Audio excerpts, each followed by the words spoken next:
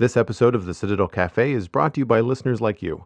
Visit patreon.com/The Citadel Cafe to find out how you can become a patron and help make this show possible.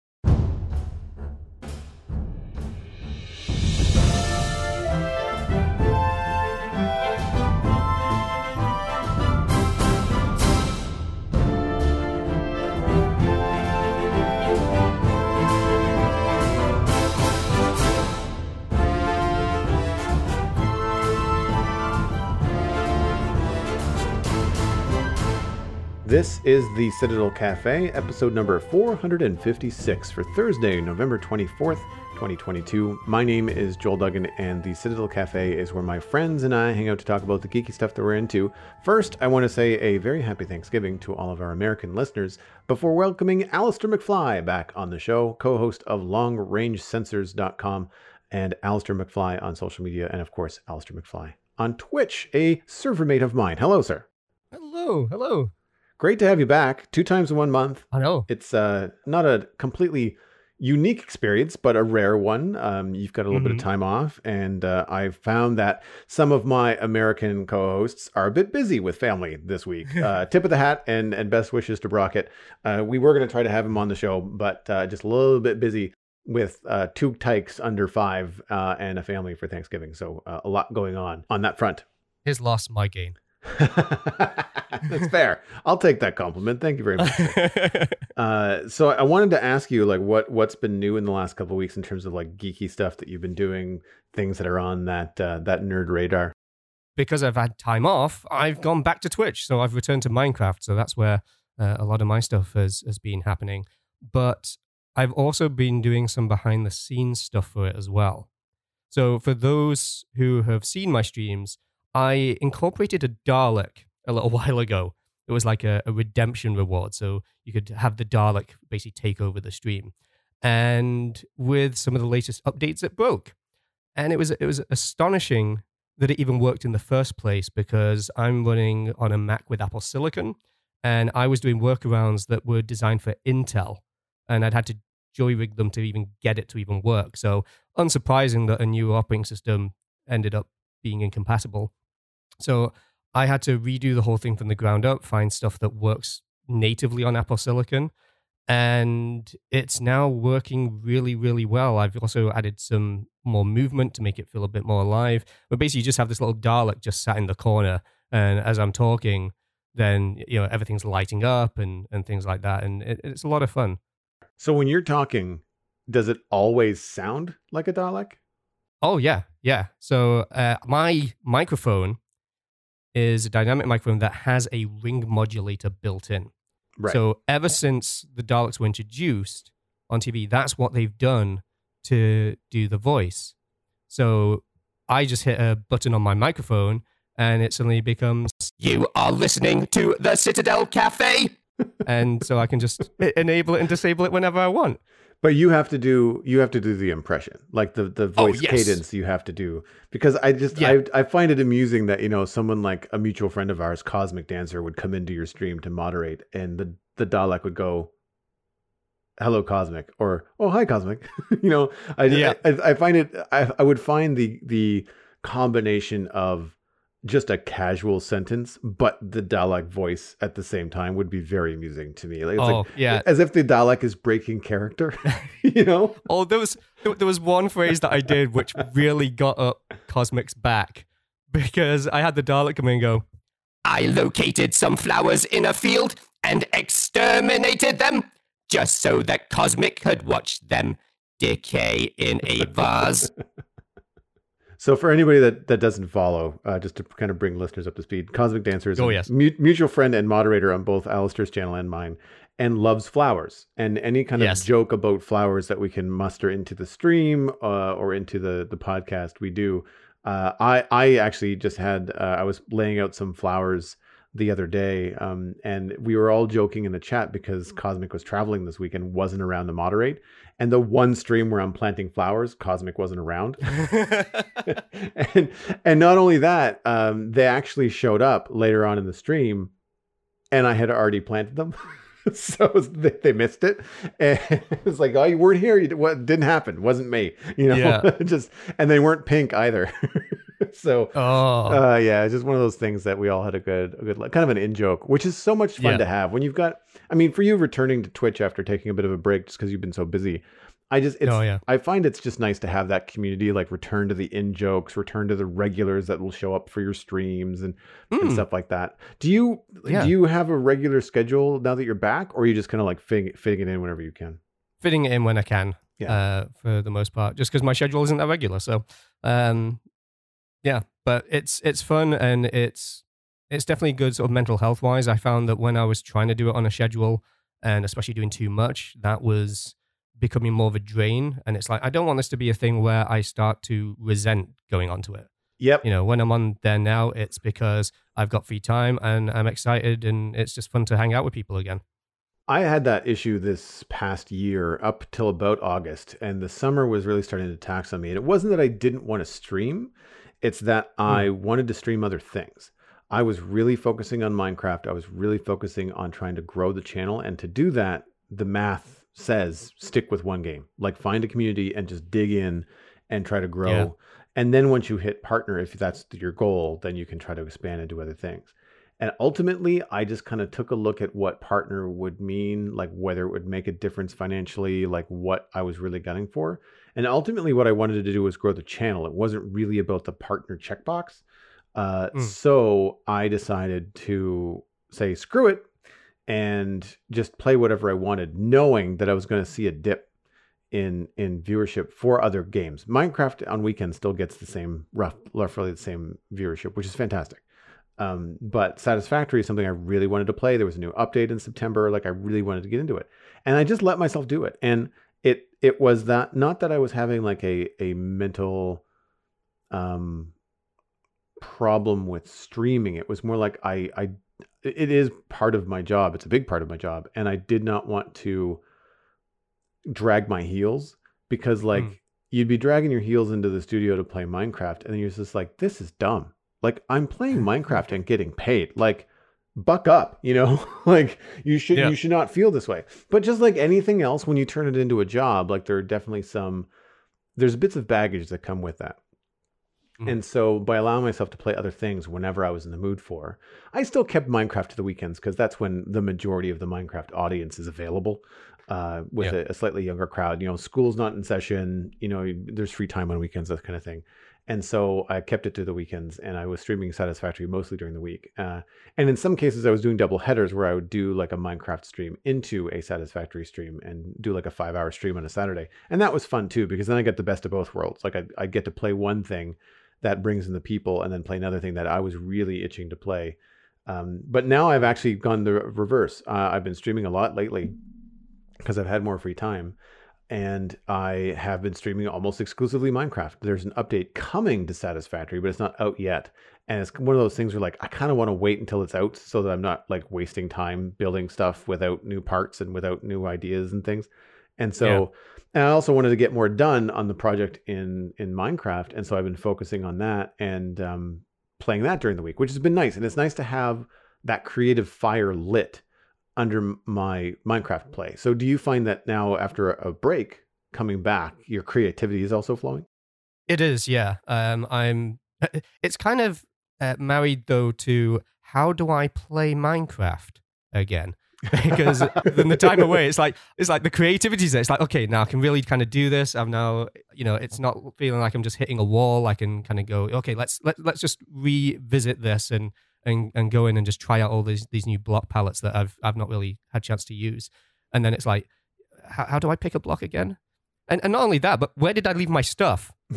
My first stream, I just called the treasure hunt because I had no idea where anything was. I knew that I had things in different places, so I was looking around, going like, where are my shulker boxes and all my gear? And I was a little bit lost, to say the least. Do you have a central storage? Like, do you have one place where you keep everything, or are you like me? You're kind of scattered everywhere. Uh, Mostly one place, but I was haphazardly working on multiple projects, and I couldn't remember which one I'd worked on last. So a lot of it was me kind of going, okay, did I leave it in Atlantis? Did I leave it over by the tree farm? You know, did I was helping Hannah out at one point. Did I leave it over at her base? Because it just been so long, I had no idea. And Turns out it was right by the sugarcane farm where I sacrificed chickens into lava. I drowned them in lava and then that harvest sugarcane because, why wouldn't it? Right. Yeah. That's where all my stuff was. Yeah. And so that's what I've continued working on. One of the things I like so much about your streams is like your Rube Goldberg kind of contraptions that like do something, but they do about 6 things they don't have to do. They just do it because it's fun and it usually involves barbecuing something.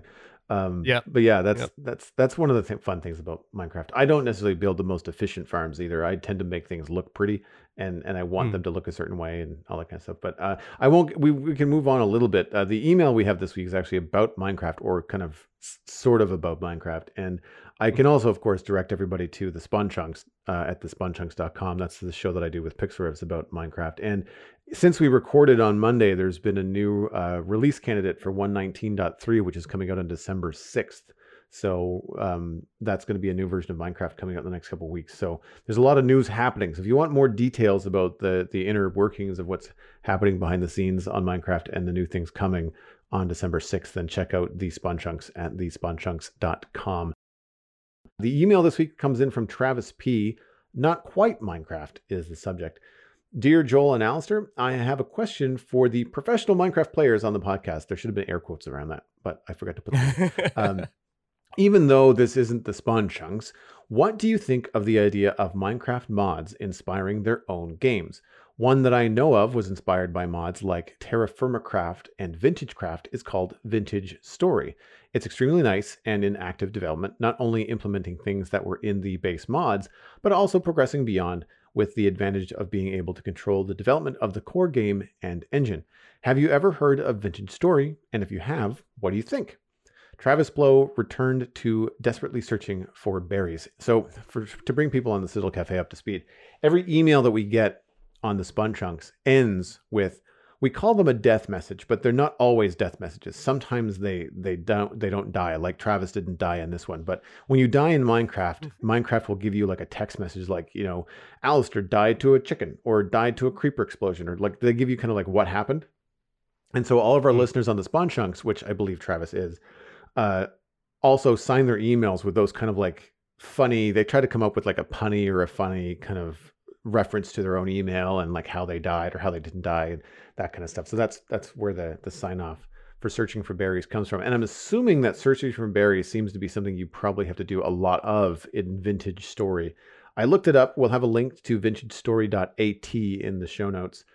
And to quote a quick sentence from their description, Vintage Story was created with the desire to push the envelope of the survival voxel game genre.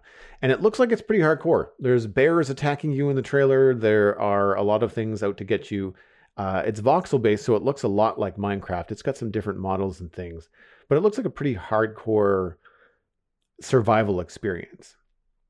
And I've played a couple different games like that. There was one about being lost in the north, and I can't remember exactly the name of it right now, but I played that as well, and I found that was kind of tedious because the survival game, like I don't necessarily want to like freeze to death or starve to death or be attacked by wolves and die like at every turn. Like that to me doesn't really strike me as a fun game, so to speak.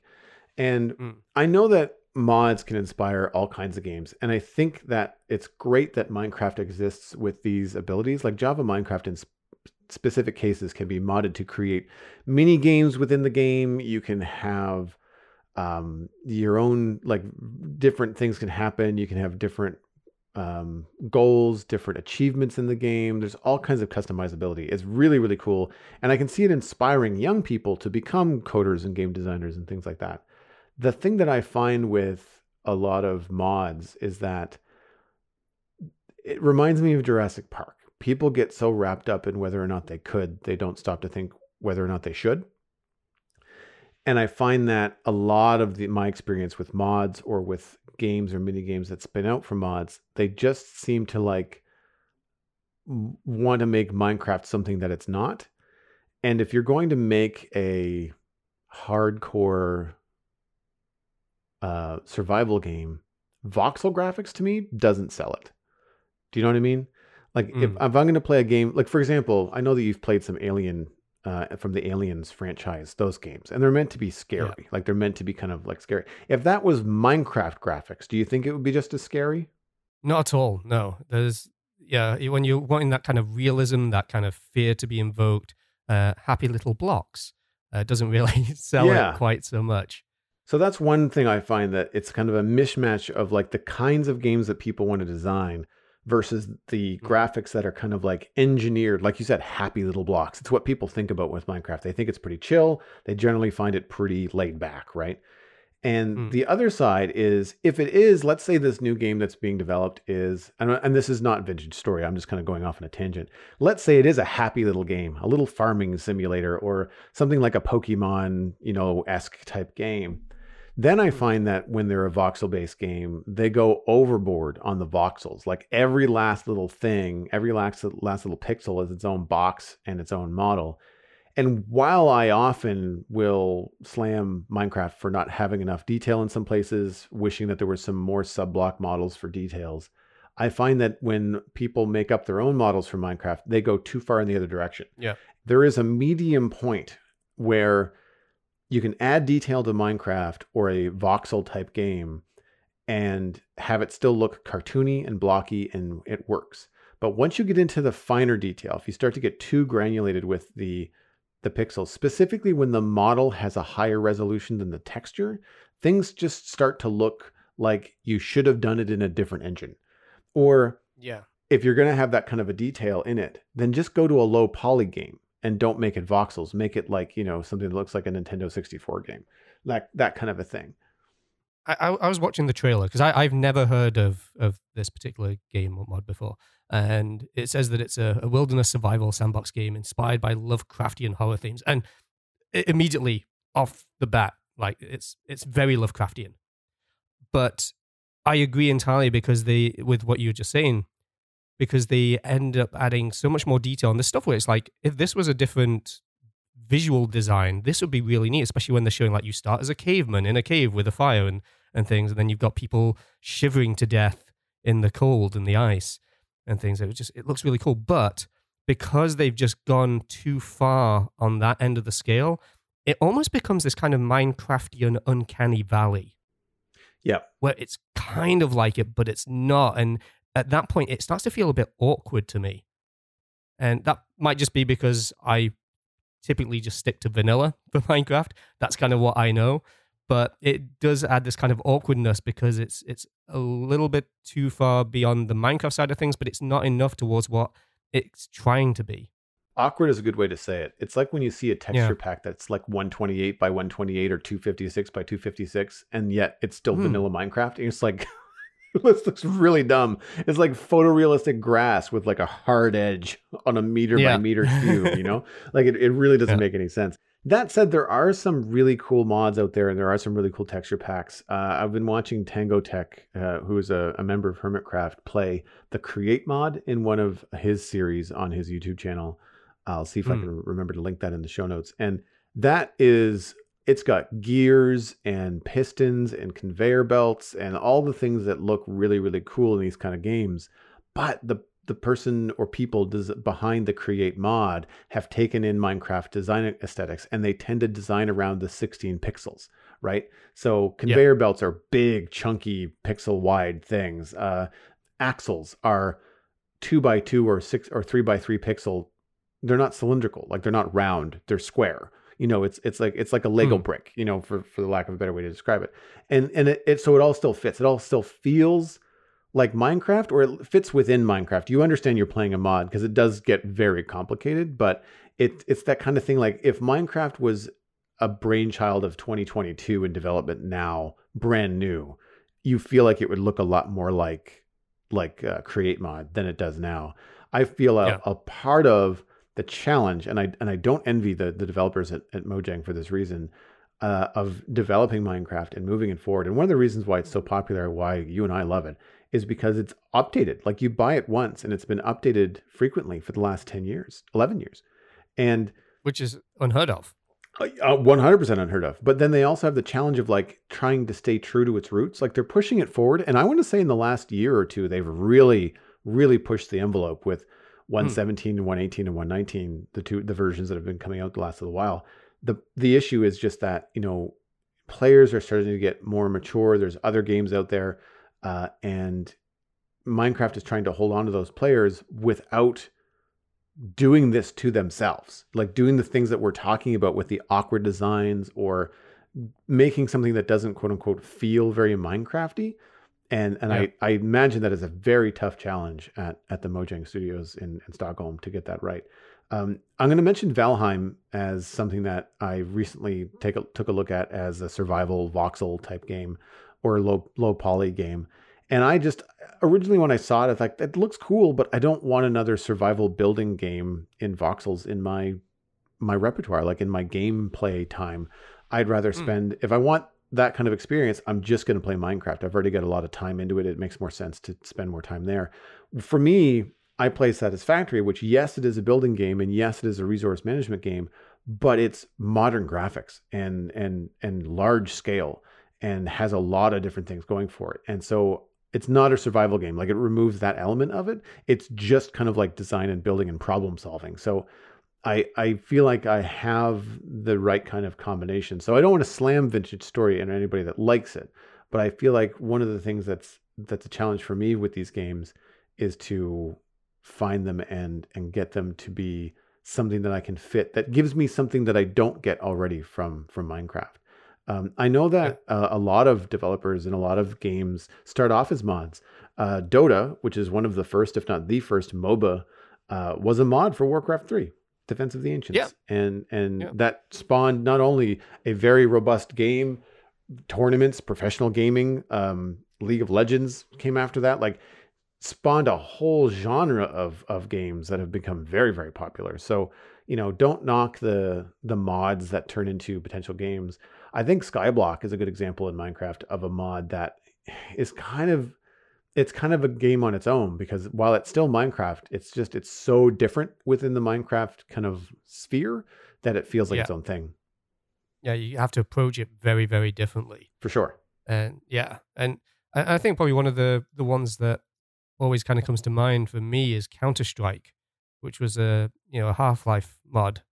And it's just kind of, Counter-Strike almost kind of seems like it was all kind of baked in. But again, that was just a mod that took off so popular that it ended up being incorporated in. And so it would be interesting if that's kind of how you end up with Skyblock, if that could end up just being a different play mode. You've got creative survival, and then Skyblock as a sort of integrated thing would still work, because it would still feel like it was still part of that, because it isn't too far out for what it is. Moving on to what we have been watching this week. Do you want to start first? I know that you've been speaking with me about this behind the scenes, about the Netflix show that you've been watching. Yeah, it's a show called Pepsi, Where's My Jet? Well, I say a show. It's not really a show. It's a documentary, 4-part series, so not very long either. And the thing that kind of got it on my radar was I saw a news article that came up saying that it got 100% on Rotten Tomatoes. And it's Wow. a 76% audience score, but when it just said like 100%, it's like, okay, well, what's this about then? And just it being called Pepsi, Where's My Jet? It was starting to trigger memories of something that I remember happening. And essentially, what happened was Pepsi ran a promotion. And I remember this happening. I remember hearing about it. But they ran a promotion where you could collect Pepsi points, and you could then redeem those against things like duffel bags, um, or a t-shirt, or a jacket that's all Pepsi branded. But they also had in the commercial, it said right at the very end, Harrier Jet, 7 million Pepsi points. And it was supposed to be seen as a joke, like, well, you're not going to get this. You're not going to get 7 million Pepsi points. But the thing is, there was no small print. There was nothing saying like, this is not actually a thing. And there was one kid, his name was John Leonard, and he went through, did a lot of number crunching to try and figure out how could you get 7 million Pepsi points? Like, how many cans of Pepsi, how many bottles, where would you have to store it all and stuff to get to this? Because he wanted that Harrier jet. And I remember hearing about this over in the UK. Like, it did end up hitting all the news stories because he wanted this. He ended up applying for it, and Pepsi went back to him and went, no, there's no jet. and he wanted it, and they ended up in a big legal battle. And so this whole documentary is about that, about John Leonard teaming up with someone called Todd Hoffman, friend of his, who helped invest some of the money to be able to do all of this. And they end up bringing in Michael Avenatti, who's an American trial lawyer, very high profile, does a lot of high profile cases, and one of the few lawyers that's been invited to be interviewed on shows like Stephen Colbert, because he was involved in the whole Stormy Daniels thing. He was the lawyer for that with Trump. So that's the kind of high profile cases we're talking about. But yeah, so to hear about this as a kid, and then for it to completely escape my memory, and then to see this documentary, it's actually really, really good, really well done. They even have everybody that they interview, whether it's these sort of high profile people, you got people working at Pepsi themselves, John's mum, whoever it is, they have them do a blind taste test between Coca-Cola and Pepsi, which is a nice little gimmick. And when the Pepsi guys choose the Pepsi, they're like, yeah. And then when the people who weren't on Pepsi's side choose Coca-Cola, they're like, we're happy with that. And then there's sometimes when they get the other one, and it's like, can I do a retry? It's funny. Do you have a preference, out of curiosity? Day-to-day Coca-Cola. That's the one that I like most. But Pepsi, I go with when I want a bit of variety. And I find that Pepsi goes better with pizza. And I purely put that down to memories of going to Pizza Hut, where exclusively all they had was Pepsi. So I think that's kind of ties into that there. So yeah, typically Coca-Cola, but if I'm having pizza, then it's Pepsi. How about yourself? We were a Pepsi family, I think. Like whenever Mom picked it up, really, and we pivoted quite quickly into like no-name brands. Like around here, Big 8 was like a no-name cola, usually a lot cheaper than Pepsi or Coke. I prefer Coke in terms of like, because I a mixed drink, like a rum and Coke or something like that. I prefer that kind of combo. And very rarely do I drink just Coke on its own. But I think the Coke thing comes from like, I think that's what they had at McDonald's or Wendy's. Like wherever we went when we were teenagers, to get that meal when you're out driving with the boys, that hamburger and fries and a Coke, like that was kind of the thing. And so that's why I think I gravitate towards Coke. But that as an adult, like the mixed drink sort of idea, I'm not a big soft drink guy anyway. Like I usually prefer something else. I'll prefer beer over most things. So it doesn't really faze me in that way. I do remember, and I don't remember, like the Pepsi Point thing is definitely something I recall.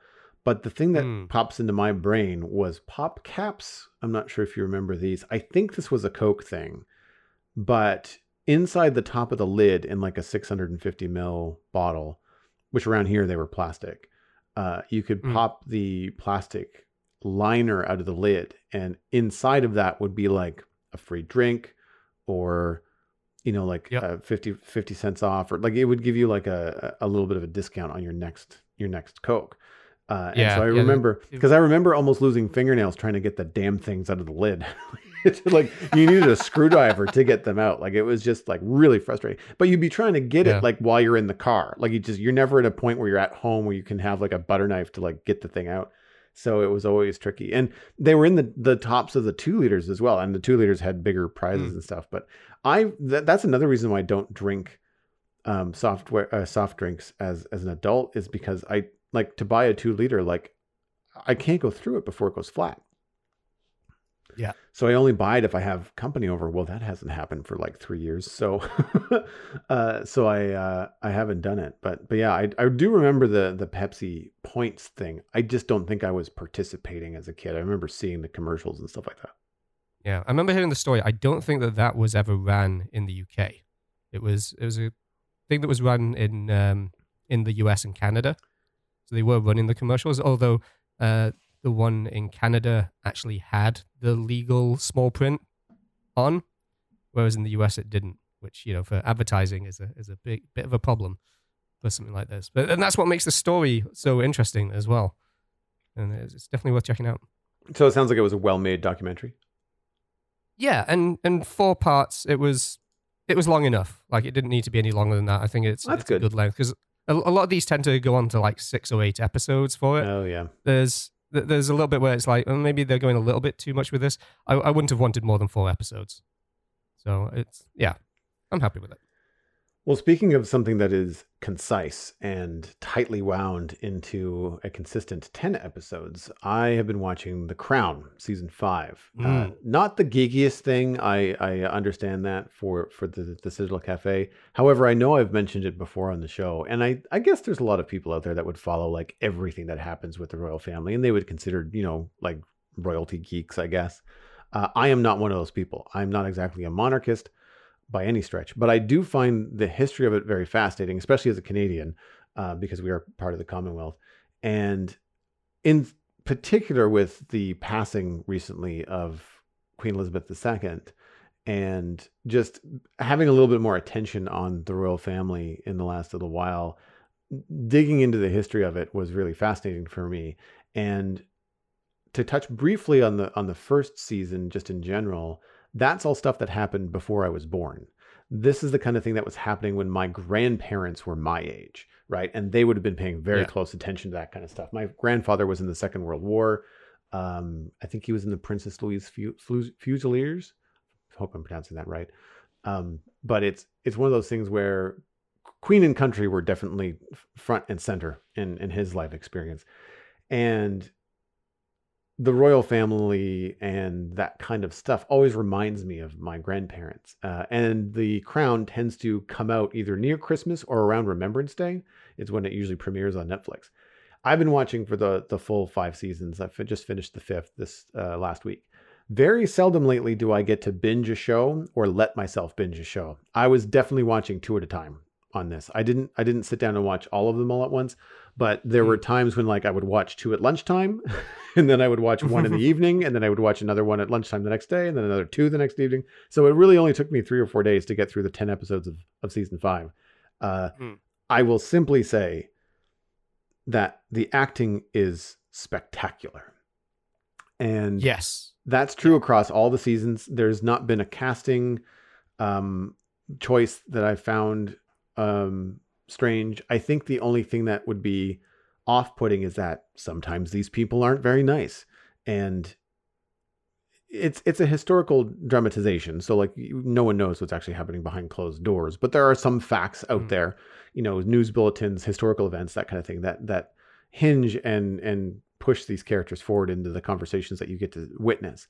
But you never really, like, you don't look at it from a point of like, oh, this isn't a great actor, or I don't really like this presentation. It's more like if there's something that's making you feel icky, it's because it is an icky situation, and this is now in season 4 and 5 going into events that are within my lifetime.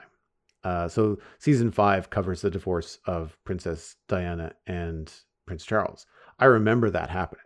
I was young. Like I remember, but I remember seeing it on TV, not really understanding it, but I remember I was young. I remember where I was specifically when Diana passed away. And I think that is what they're going to be covering in the 6th season of the show. And so having all that kind of stuff front and center now, the curiosity of the earlier seasons going like, I don't know what any of this is, seeing how the royal family reacts to like the moon landing and stuff like that was fascinating to me. But then, oh, that's cool. Yeah. So like, because it goes through the 60s. Yeah. So it goes through the 60s, like it goes through the 40s, the 50s, the 60s. And what they do is they recast the show every 2 seasons, because essentially each 2 seasons covers roughly 2 decades. So they have to recast because the characters get older.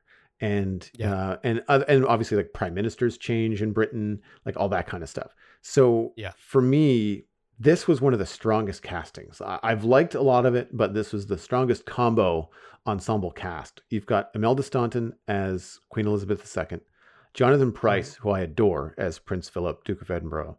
Dominic West plays Prince Charles, and he does a very, very good job.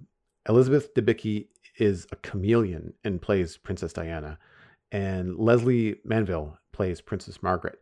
And Princess Margaret is one of the more complicated characters, and has had some excellent actors play Princess Margaret over the course of the seasons. Vanessa Kirby would be my favorite. and I really enjoyed her early Princess Margaret. But then this Leslie Manville Princess Margaret was also like wiser and more matter of fact and less of a loose cannon. So it was a lot more interesting. Specifically, any kind of scene between Margaret and Elizabeth, I thought those were very like they're sisters. Like they're talking as sisters and less like combatants. They've kind of mellowed into their roles a bit. Really enjoyed that you get to hear so much from Prince Philip in this series. And most of it, again, focuses on Dominic West and Prince Charles. And what I will say is that they do a really good job of presenting both sides of the story. I felt earlier seasons, they got a little one-sided with Princess Charles and Diana. And this, I think, was a little bit more of a balance. Still a terrible thing. And still like it's not a happy season by any stretch. But it definitely has yes, this was a terrible thing that happened, but not everybody, like no one was walking on glass here, like everybody was walking on eggshells and crunching them pretty hard. Like no one made flawless choices in handling all of this. And I found it fascinating and just so well acted. It's just so easy to watch. So where are you with your watch of it? Because you said that you're watching as well. Yeah, it's been something that's been on my watch list for a very long time. And what often comes up is, you're British, so you should like this. Mm-hmm. which also kind of makes me go, I'll watch it later then, quite a bit. But I'm on season 1. I've finished the 8th episode, so I'm about to start the 9th. So I'm just coming towards the end of the first episode. And yeah, the casting, like John Lithgow, as Winston Churchill. Phenomenal. And then you've also got Matt Smith as Philip the Duke of Edinburgh. It's wonderful just sort of seeing all these people. In a way, it's a shame knowing that they'll be recast later. But yeah, it's a fascinating show, really interestingly done. I've seen pictures of Elizabeth Debicki as Princess Diana, and I agree. Absolute chameleon, just looks pretty spot on. And I think that the thing that kind of got me invested into watching it again was, one, I had a friend of mine who was raving about, like, you need to see it. This is one of the best shows on TV right now. So, I respect her opinion with this greatly. And I also ended up watching a documentary called The Princess. I've been watching a lot of documentaries recently. It's weird. But it's a documentary by HBO. And it's just, I think you'll really enjoy it if you haven't seen this yet, Joel, because it's all the footage, all the news footage about Princess Diana. Oh, wow. About the marriage, the divorce, her death. And so there's no interviews. It's just audio clips and video clips of everything that was going on. So you're kind of following it through as it was in the day. So it's all kind of done as though it's, present tense for everything rather than looking back. So you're just kind of just evolving with it. And so it's weird kind of going through and remembering, like, I remember that exact news report on the BBC. That's the exact news story that I remember watching. And so it's fascinating there. So to see that and then to be able to see how they're going to do it dramatically in The Crown is something that I'm actually really looking forward to. And that's kind of motivating me to go, okay, I want to get to season 5. I want to see how that all plays out.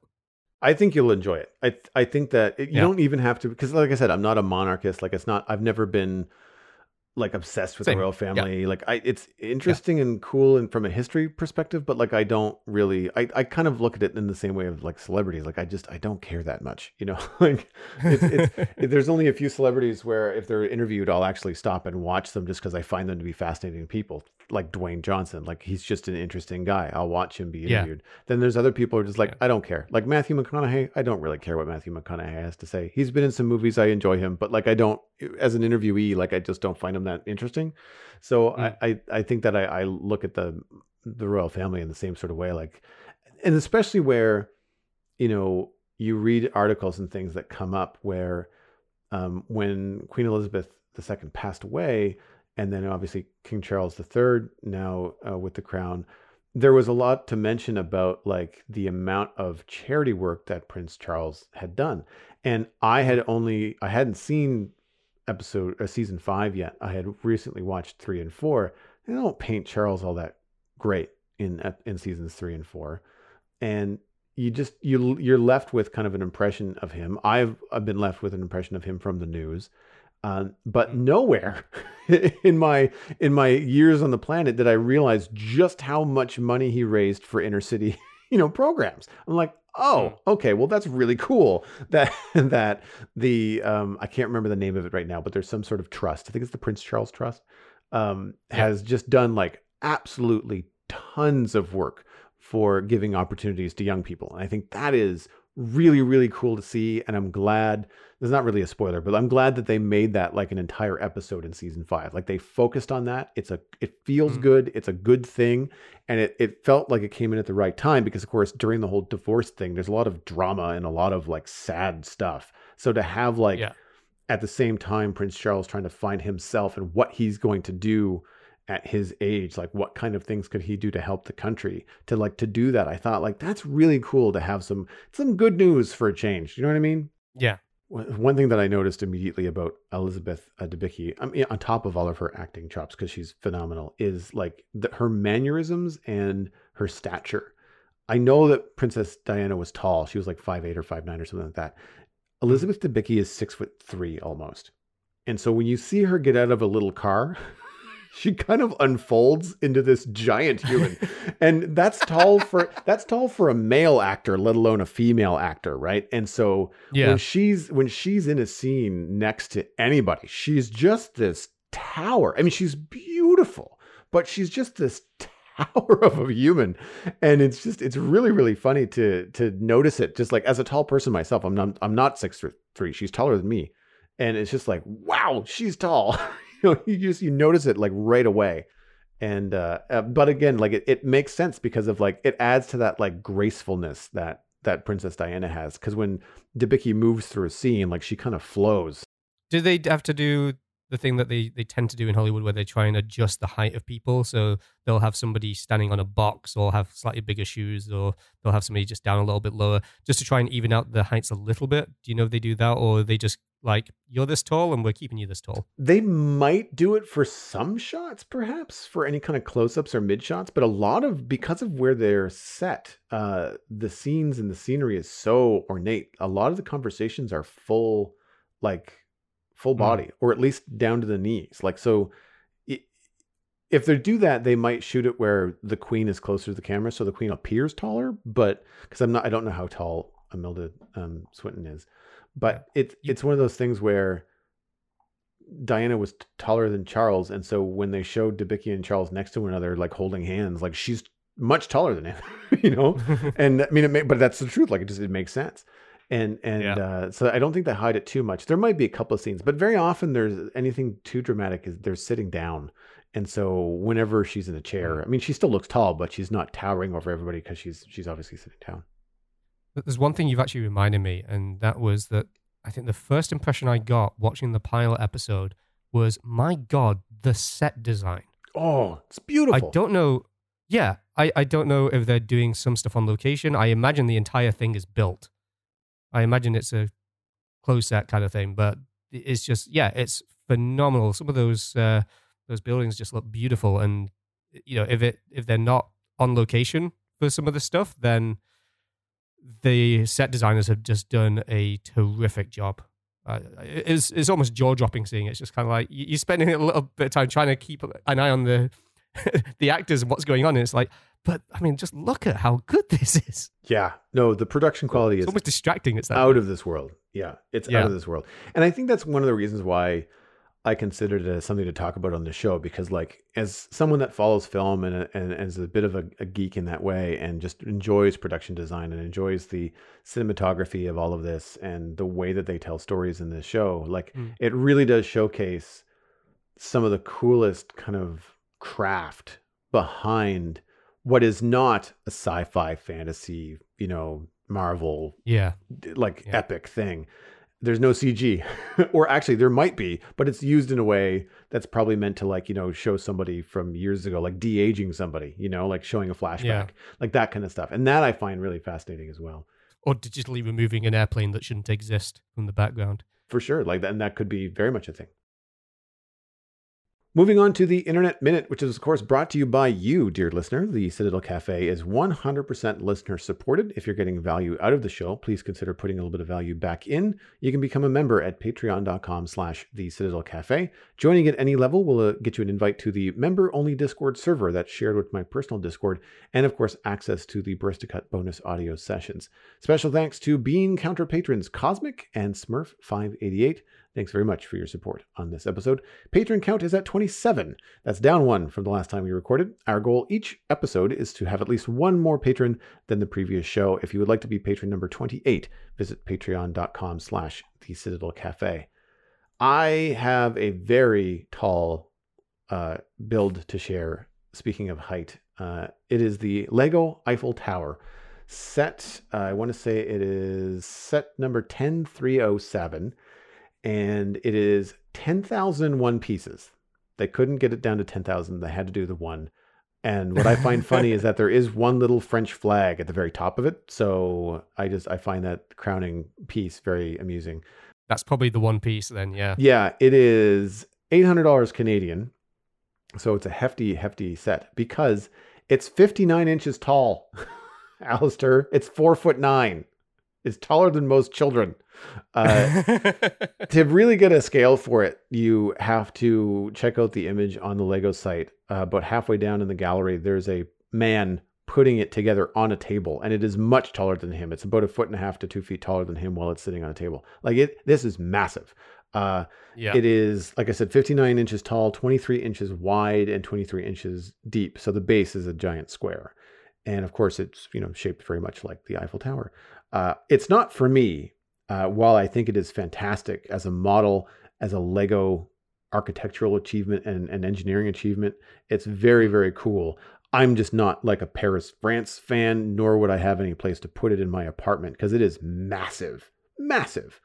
And I can, however, see it in architectural offices. If somebody was an architect and they had the space for it in their home or their home office, I can absolutely see this being a lovely experience to put together for someone that has the kind of respect and understanding for what the Eiffel Tower is as an architectural achievement.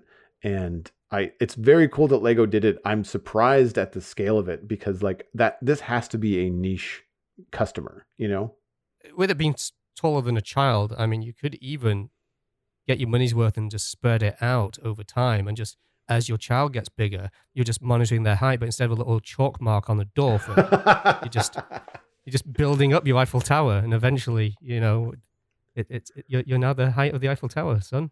Wow. Yeah. But I do have a question about it though, because there's a lot of Lego kits that come with lighting kits.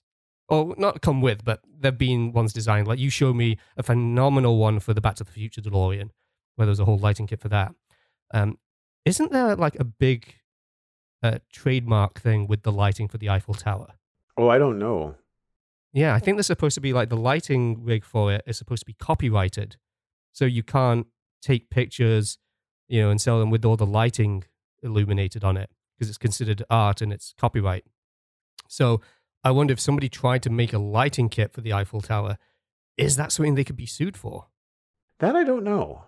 There's also lots of other licensed stuff, like the lighting kit for Optimus Prime, the lighting kit for the DeLorean. Those kind of things. Yeah. They don't seem to come with their own licensed things because I think it's just it's for a Lego set, and you could use the lighting for anything. And maybe they just have to make sure that the lighting set that they do for the Eiffel Tower is different than what actually happens on the Eiffel Tower. Yeah, that'll probably be the only way to get around doing it without any of that legal risk. But it would be interesting, though. I should also mention it does not come out until tomorrow, November 25th. So it's not out yet. Usually these things have to be released before the light kits are available. It might take a little bit. But yeah, it's a massive, massive build. Yeah, I'll tell you what, though. If I had this when I was a kid, I would 100% be using my Superman minifig and just recreating scenes from Superman 2. Yeah. Whenever I think of the Eiffel Tower, that's where my head goes. Doesn't go to France, goes to Superman. And at the scale that it's built, it's not minifigure scale. The trees at the very bottom of it are like the micro trees, the micro design trees for Lego. So a minifigure would be as tall as a tree in this particular set. because That's of fair. Yeah. well, just because of the scale of this. But like Yeah. if you had a big room in a Lego city, I can see this being something that you might want to include. You might not want to build the bottom part of it, like the bottom part with the trees. You might want to change and just kind of like fudge the scale a little bit. But other than that, it's something else. But anyway, that's my pick this week. To stick to the theme of documentaries, which, as I said, I've for some reason been into, there's actually a really good one being put together by Slopes Game Room about cloud gaming's first biggest failure, known as OnLive. Now, OnLive is a service that I absolutely loved when it came out. So it's basically you log on either through the website, you had a little very small set-top box. So there's a bunch of different ways to play it. And you'd just be logging onto a server remotely and playing the game from there, and it would just be streamed to you. And it was phenomenal. It was done really well. I was there for the UK launch. I actually went as a member of the press to Excel in London, to the exhibition centre there. So this was about September 2011, and I got to meet the guy who designed the whole thing, Steve Perlman. And we were able to sort of have a private conversation one-on-one, which was really, really cool, just to find out more about stuff. And yeah, I was just a huge, huge fan of it. Problem was, things went a little south. It was very much so ahead of its time. And there was a few business decision mistakes that didn't work. And it sadly failed. But I've always loved OnLive. I still have a t-shirt from that launch day, which I love. So you may probably even see me wearing it at some point in the past, Joel. I have worn it quite a bit. But so Slopes Game Room on YouTube, he's just done a really good breakdown of everything. And he's very, very fair with everything that's there. But eventually, a lot of that technology was bought by Sony and became PlayStation Now. And yet, even then, that and Google Stadia, I don't feel that they even hold a candle to what OnLive was doing back then. Everything that they promised, they delivered on. And just the experience was great. And I have a very soft spot, and I feel nostalgic about it. And it's one of those, I wish that one had been the one that won. But definitely worth checking out. If you've never heard of OnLive or you've heard of it and you just want to know more, it's just so in-depth and really, really well done. So my only experience with cloud gaming is with Xbox, because with Game Pass Ultimate, I have access to xCloud, which is Microsoft's version. And I have not done it enough. I've done it a little bit on a game that looks kind of cool, but I don't necessarily want to download it and play it on the Xbox. Like, I just want to try it to see if I like it. And I've done that. I've done the cloud gaming thing. And it depends on the game. It depends on the graphic fidelity. It depends on what you need for reaction time, that kind of thing. If it's turn-based, you're fine. If it's something that is a little bit more in-depth, like I tried to play Sniper Elite 5, which is a dumb name for a game, but apparently I was just looking for a World War II type shooter, and I wanted to turn my brain off and kind of go on the rails and just kind of like shoot Nazis and kind of go on an adventure and whatever.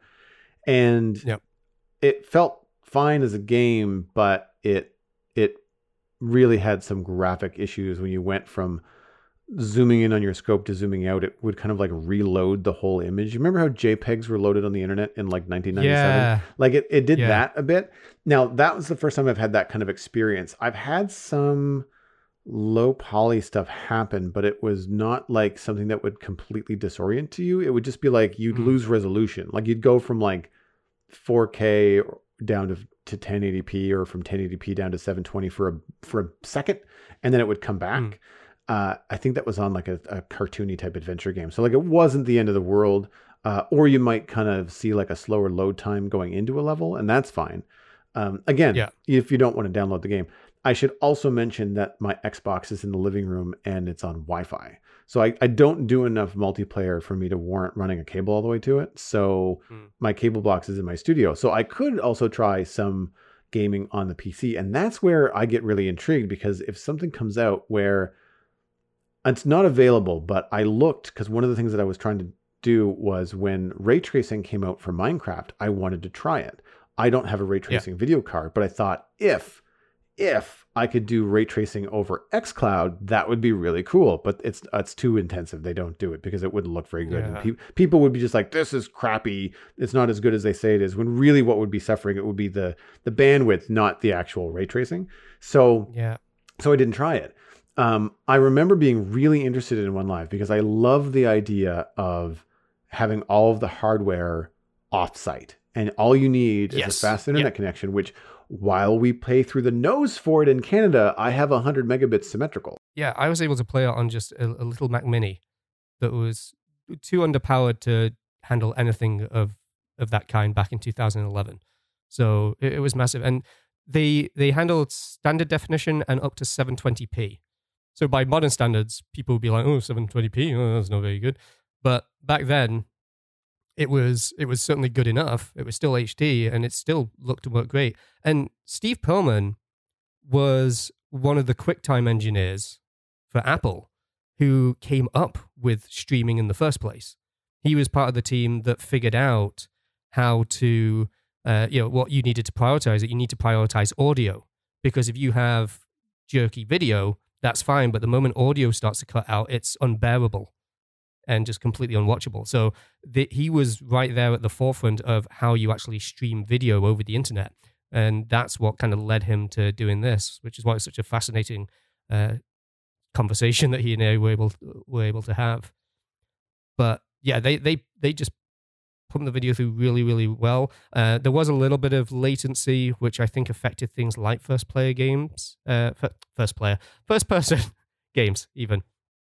But yeah, for what it was marketed as, it did everything that they kind of intended. And just playing it was like, this is the future of gaming. Even if it's not what it is right now, if this is too soon for what it should be, it's certainly where eventually I feel it'll end up. It's just a shame that the other services just don't seem to feel like they're quite hitting the mark as well as OnLive was back in the day.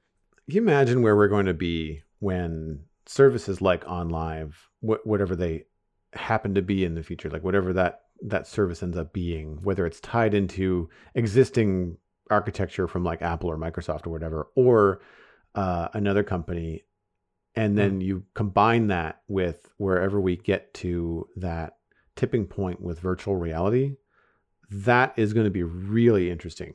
Really, really interesting to me. I held off on getting a VR headset just because I kind of figured it wasn't quite the right time. I knew there had to be a couple more iterations before it was really going to be the experience that I wanted, the experience that we have in our heads from the 80s sci-fi. You know what I mean? It's getting close to that experience that was advertised but never delivered. Yeah, it's getting real close. And I think the problem is that the companies that are in charge, like Meta seems to be leading the way right now. And that is getting a lot of criticism. Dubious.